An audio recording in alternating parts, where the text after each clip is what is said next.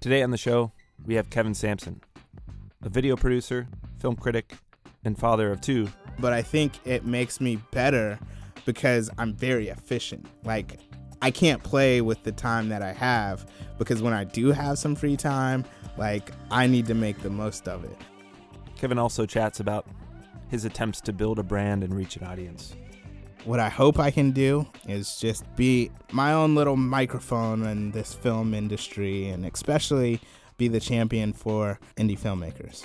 Media on the Radio is a podcast that features conversations with media professionals. Everyone from creators of media to those who do the marketing and distribution. This is Devin Gallagher, host of Media on the Radio, and thanks for listening. And you and I are good friends, full disclosure. You might say best. You might say the best of friends. Best of friends, yeah. And we have conversations about life, projects, and visions and aspirations in the future. And I want to know where it all started for you. I want to know what your college experience was like. Did you study film? Yeah, so I grew up in South Carolina, Columbia, South Carolina, to be precise. And so when I went to college, I went to the University of South Carolina, go Gamecocks. I studied media arts. Your parents are always telling you, get a good job. And my dad was like, computer science is going to be the way to go. But that wasn't what I was passionate about. I was actually in high school, it was theater. But I realized I'd rather be behind the camera than in front of the camera. So I switched over to media arts. I never changed my major all 4 years. I loved it. Film is just something that I've loved since I was a kid. So it only made sense to study that in college as well. I majored in media arts. I had a cognate, which is really like a minor in theater.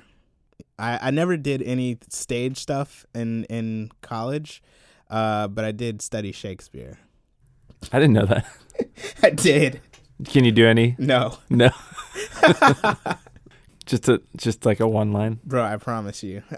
I don't remember Shakespeare. In college, did you have a target? Did you have in your mind's eye what your dream job would be? I knew I wanted to be a filmmaker, but honestly, when I think back about college, I had no idea what I was doing. I had a brief stint as CEO of a record label, The Look Entertainment, co-CEO with my brother, and so we had a hip-hop group, The Elements. Shout out to the guys. They're still doing things, and they just put out mezzanine music. But yeah, so it was cool. There was a time when I opened up for Kanye West, Lupe Fiasco, 112, the glory days. So I was really kind of all over the place. I thought I might be a rapper, right? But then at the same time, I wanted to be a filmmaker. I had drive, I had ambition, but I think in some ways I played around a little too much in college instead of being focused.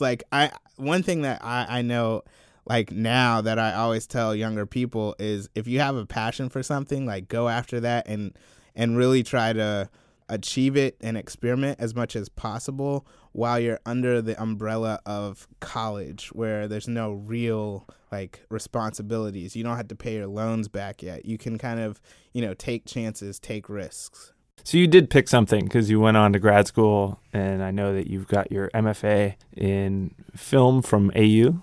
What would you say about the program? I know that a graduate degree can be expensive. Do you think that it gave you what you needed moving forward in the future? Yeah, I think I've had a lot of conversations about this with people that not just are filmmakers, but microbiologists and doctors, stuff like that. But for film, it's one of those things where you really have to find your way. There's no set way to do it. A lot of times you can go to LA, you can work your way up from grunt or whatever. I truly do think there's no set way to go from A to Z. It's kind of a find your own path. So that being said, what I wanted to leave grad school with was the confidence to be able to make a film, the confidence to go on set and know what I was doing, no matter what role I was playing. And I got that. And I think the other big thing about grad school is the network. You get to meet people that are like-minded. And so now, I have a friend that worked on Breaking Bad and now is on Better Call Saul. And then I have a friend that just finished his first feature. I got a friend out in LA that's doing cinematography. So it's like you get that network. It's an expensive piece of paper, but hopefully one of these days it'll pay back some kind of way. Yeah, and I think you can't really put a price tag on something. I mean, you can, I guess, right. in relative terms, but you can't really put a price tag because it's also, you got to think about it, the exponential growth and also the compounded growth of, maybe it's a real struggle paying back those loans in the first 5-10 years. I agree. I think it also depends on how hard you apply yourself afterwards, right? Because if you don't apply the skills that you used, then it becomes like, oh, why did I do that? But if you actually, go after it, then it makes it worth it. For me, I was never good in school. I never liked having a lot of structure. I liked working on my own pace and my own projects, and that can take a little bit longer to achieve maybe the skills or the confidence that you need to do the same thing. Yeah. But it kind of worked for me. You and I sat down, I think it was months ago now, where we did the KevDev chat, right. where we had kind of a real talk for about an hour about our life. It's something that we do a lot, and I wanted to just bring up as well that you also, probably at the tail end of your graduate degree, you also started a family, had a daughter, Ella, and then since then have had a second child, KJ.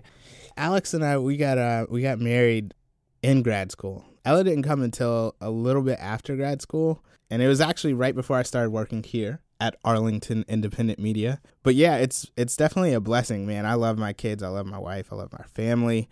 And truth be told, sometimes I do feel like I'm fighting in this field with one arm tied behind my back versus, the person that, doesn't have a family, doesn't have, have to go grab the kids from daycare at 5, like it's a different struggle, but I think it makes me better because I'm very efficient. Like, I can't play with the time that I have because when I do have some free time, like, I need to make the most of it. I know what it means to like stay up late at night to put together a show or to get my questions together, to write my reviews, whatever the case may be.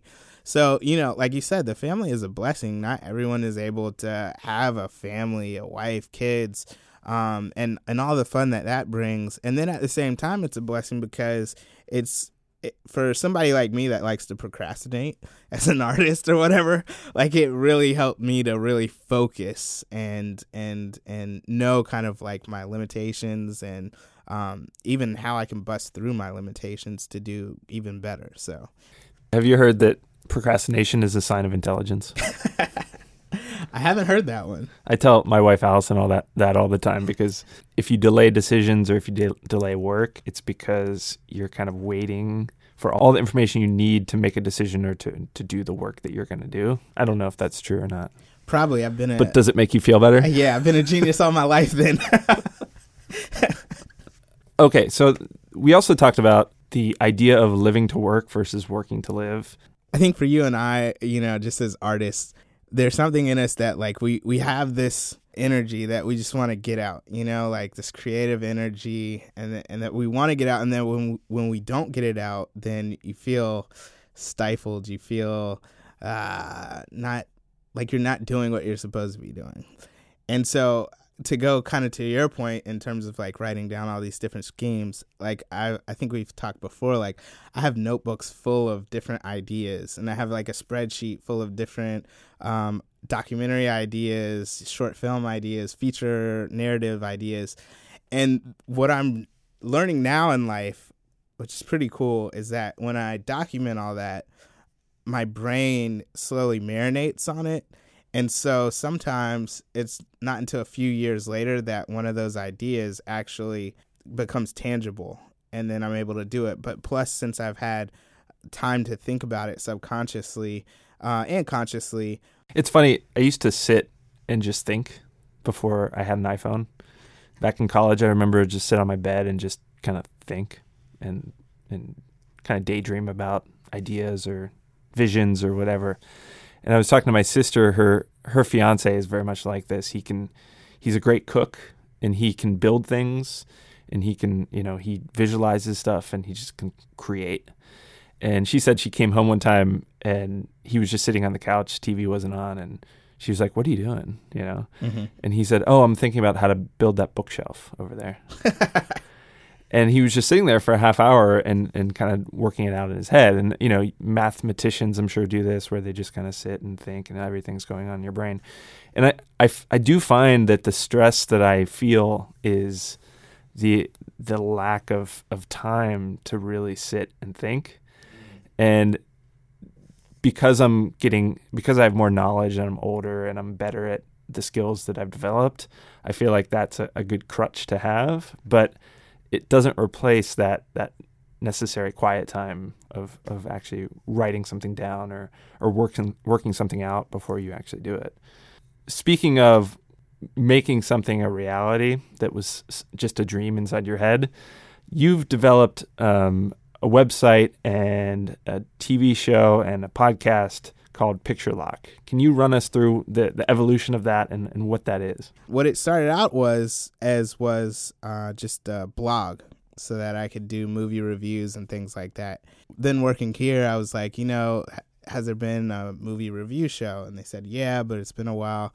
And so I was like, why not take this blog and actually do a TV show where I can sit down with people and talk about film, break down classic films and films that are, just come out in theaters and things like that.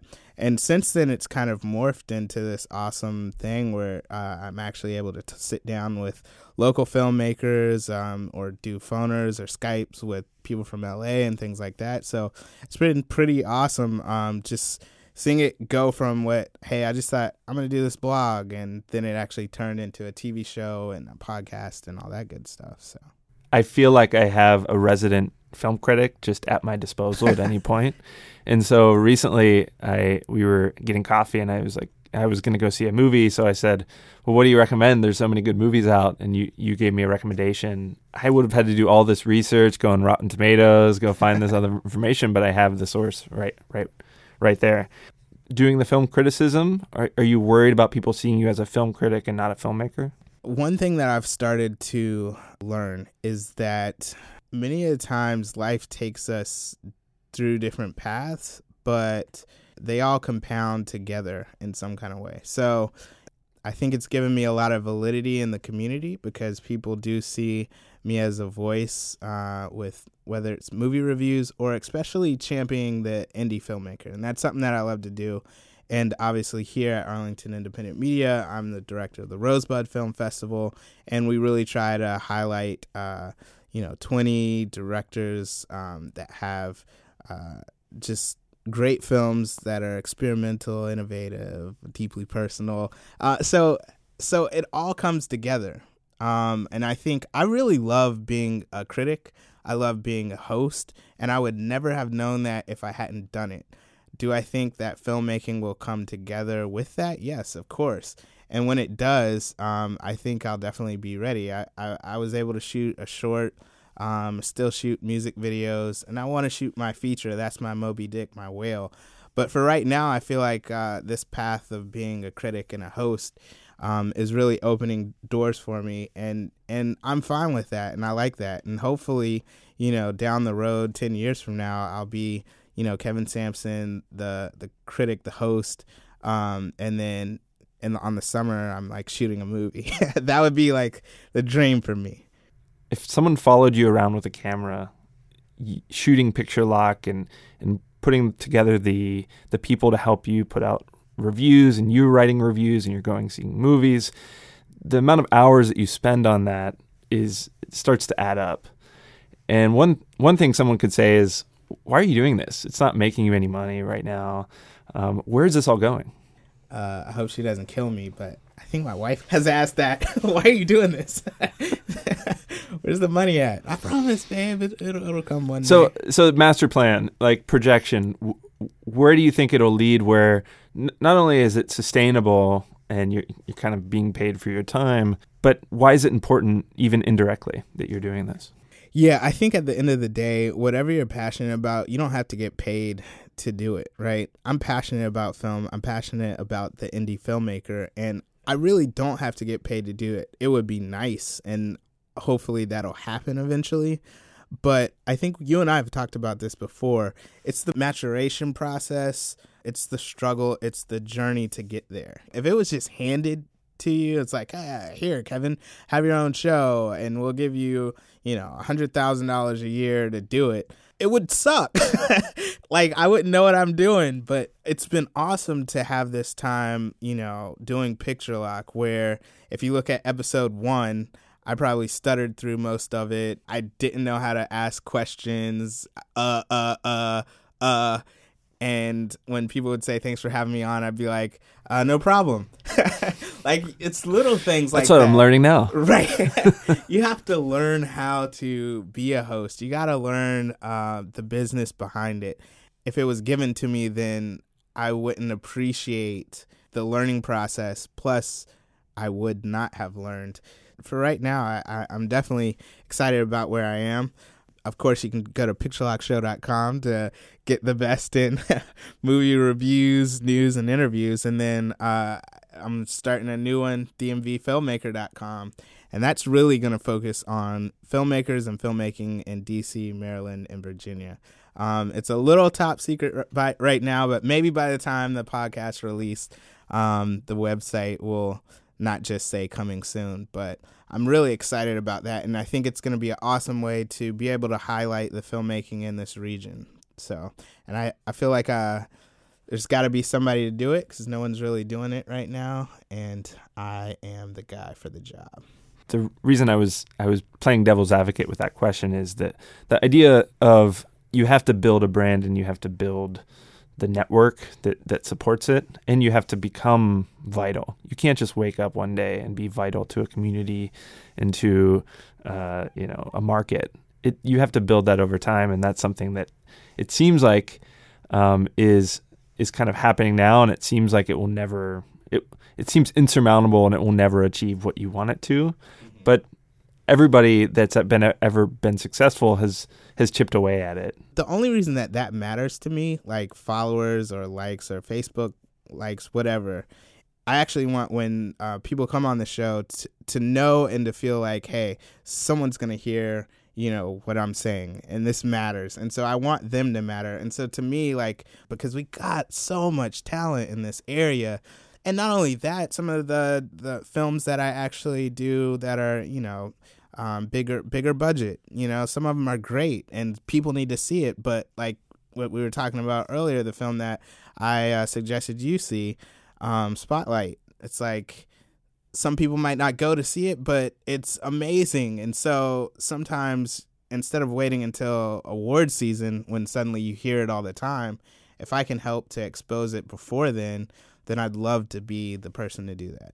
What you're also projecting is the idea that the DC film industry has a lot of potential to grow. Is that right? Yeah, definitely. We're not LA, we're not New York, but we still are a big city. Obviously, the center of politics. And we have so much potential. There's so many film festivals. There's so many filmmakers. We're not always heard of like New York or LA, like our big brothers or sisters. We have so much potential. We do. Can you think of a role model even now that you look at and say, this person is doing it right. They've been able to monetize their dream. They live the lifestyle that I want to live. I honestly, I haven't really thought about that as much when it comes to the fact that what I want to do is kind of like different, and no, I don't really have anybody that I can look to that's like doing it. I think when I do think about someone that has taken a passion and made it become something great, it's somebody like Chris Hardwick, taking the Nerdist podcast and hosting Talking Dead and all the different things that he's able to do now because of his passion. I think that's definitely someone that I guess I could look to that has something like that. Yeah, but that's a great question. Yeah, it's one of those things where I feel like I I should have that. And especially with the idea of the lifestyle. Not that I've done it, but I don't think it's that hard if you work intensely on something just to make money. If the goal is just to make money, and that's an admirable goal, I think. I mean, if you're trying to make money for your family and everything else, but to also maintain a certain lifestyle and have that time for the family and have that time to travel and to do other things.